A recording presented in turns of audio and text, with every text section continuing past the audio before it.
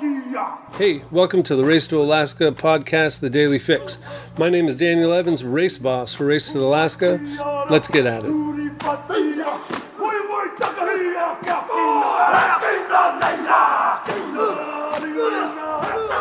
All right, we're here with Zach Carver, film boss for Race to Alaska. We are in the mobile command up in Comox. It is the 12th. No. It's the 13th now, because it's like 1 o'clock in the morning. But what we were wanting to do is just talk about the day as we were kind of seeing it. Absolutely. Let's get started. It's been a really bizarre day weather-wise. I mean, talking about the weather's not the most exciting thing, but in this race, it frequently is a hot topic. Yeah, no doubt. And it's the third year we've done the race, and it's weather like we've never seen before in the state of Georgia. Yeah, including this wonderful forecast today, which was like everything except at Qualicum Beach. Here, wind southeast 5 to 15 knots, except southwest 25 near Qualicum Beach. Wind becoming northwest 5 to 15 near midnight, except southwest near Qualicum Beach. I've never seen this before. It's just this one little microclimate of a crap southwest 25 knot breeze. I know, I love it. And where were we hanging out earlier today? Right near Qualicum Beach. Yeah, that was awesome. Yeah, and the racers have had the same issue with it too. It has been up and down, up and down, up and down. Russell Brown, PT Watercraft, had kind of an interesting day yesterday. Kind of clawing himself off of Boiling Reef. He had a close call, almost ran aground, or didn't, but didn't. He lost one of his propellers.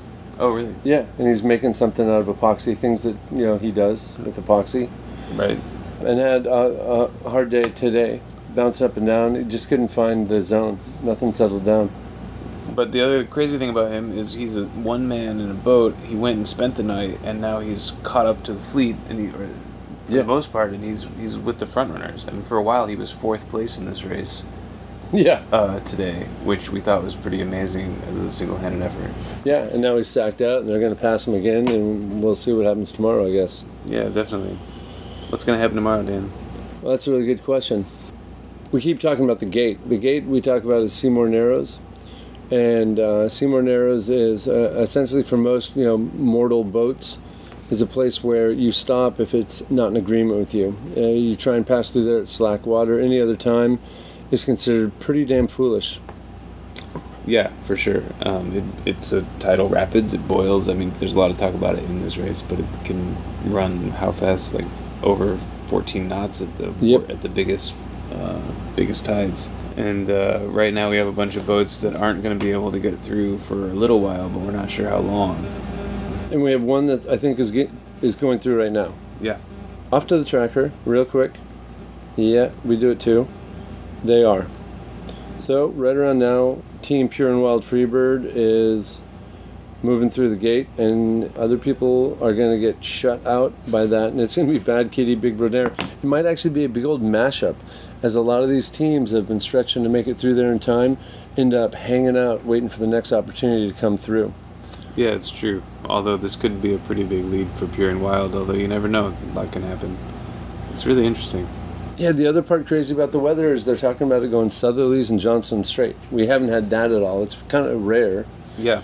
And it's a couple days of southerlies in the strait. The other thing that's happening that's pretty interesting right now is Catch Me If You Can. Oh yeah, they're NACRA, right? Beating up against Team 3.5 Aussies, and the NACRA is a very cheap boat, open 20-foot beach cat. You think they're going to be into the buyback program? Oh, they told me they are. Oh, are you serious? Oh yeah, they're like gunning for the buyback. What the hell am I going to do with the NACRA in Ketchikan? Well, we have a volunteer to sail whatever back. That's right.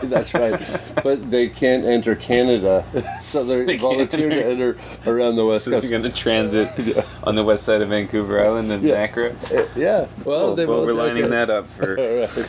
Okay. The other thing, when we're just talking about boats in general, talking about the pack, I'm still super psyched about North through Alaska. Yeah. Just because they're essentially, it's like some kids and a dad building a Sharpie out of metal. Yeah, they did it. They were welding in Victoria, broken things. Oh, really? Oh, yeah. What did they break? They broke their mast step on their main. They called me up as they were rowing in, and they're like, where am I going to find a welder? I was like, how the hell do I know, man? I live in Port Townsend with you. And they got it welded up. Yeah, I've never seen a tin Sharpie before. I think it's pretty great. Have you ever seen a bunch of kids in a boat that they built on an island in a net shed beating seascape or a farrier? No, I have not. Okay, me either. It's happening. It's happening. So actually, I have seen it. We saw it today. We saw it today. Yeah, it was super sweet. Yeah, those kids. Yeah, Godspeed. The other awesome thing, right, is it's because of the weather, which is crazy. First time weather again for the race, is that human powered is like rocking it. Yeah. Now, and it's not just Carl Kruger. Everyone's been kind of looking at him, but we got Viz Reporter in the kayak, and we got Rod Price Adventure in a canoe. In a canoe. A decked canoe. A deck canoe. And I asked him why he is using a single paddle instead of a double, and he kind of looked and he said, well, I've done like 65,000 miles with this paddle, so I figured I'm used to it, might as well keep going. Right. Like, oh my God. When I think went it's actually longer than that. I think he's done like 80,000 miles. Oh, are you serious, really? Yeah. When I went up to him, he lectured me on if I ever should approach him, I should offer him a Coke. That's the cordial thing to do. Yeah, he was talking about the 24-hour... He's hoping for a 24-hour Burger King in Campbell River to get a Coke and a burger. Well, yeah, Roger Mann was telling him some stories about 4 or 5 burgers during his travels up. Yeah.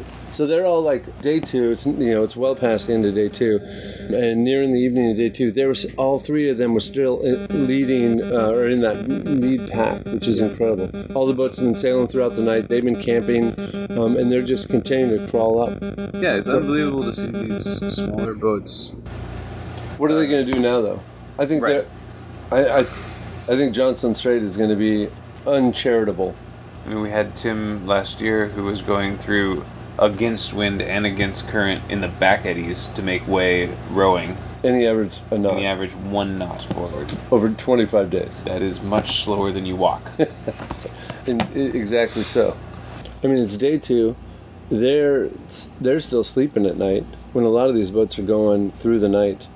And at the end of day 2, as they were pulling in, they were still in the lead of the pack. They were still with the rest of the lead pack. Yeah, they weren't. There wasn't like a clear how is that even conceivable? I mean, I just don't understand. I don't know. I've done very little stand-up paddleboarding, but it seems extrement exhausting. It's funny. I was talking to Peter, who went by Carl Kruger at 4:30 this morning or 5:30 this morning. Peter then went past him like at 6 o'clock at night, and he said there was no change. He's just happy and smiling like he's walking down the sidewalk, just moving along.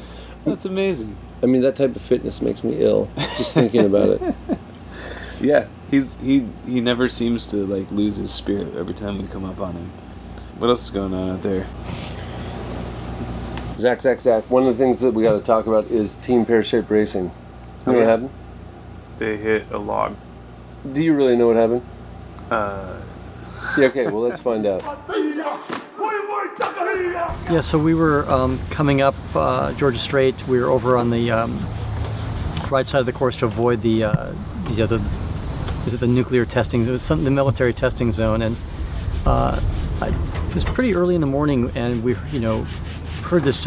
I was actually sleeping trying to sleep in the cockpit, and we heard this bang as I guess a submerged log hit the dagger board, and I was actually sleeping on top of the dagger board, so I could just feel this thing through my back.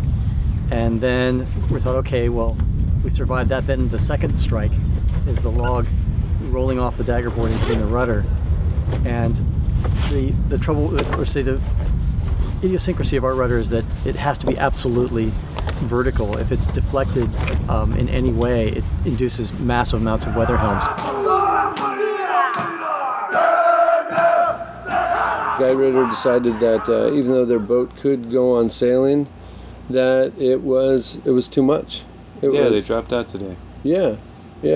Which is weird because they were a race leader like all day on the first day until about 5 in the morning when they broke their rudder. But the fact that they got it back underway and repaired so fast seemed really surprising that they... I mean, I think it speaks a lot about the question of what's the best thing to bring to the race? Is it your best self or is it your best boat? Right. And it's nothing on Guy. We didn't make this race because anyone could do it and just hop on any old board. Right. But it's It's it's interesting to see that they have a really hot boat. They have a ton of enthusiasm for the race. They've been here both years before, or just the first year? No, they haven't raced, but they've just been following. Yeah, total fans. Oh, right. Yeah, been planning to do this race for quite some time. Been really into the idea, into the concept, and I know they love it. And Duncan, I talked to Duncan.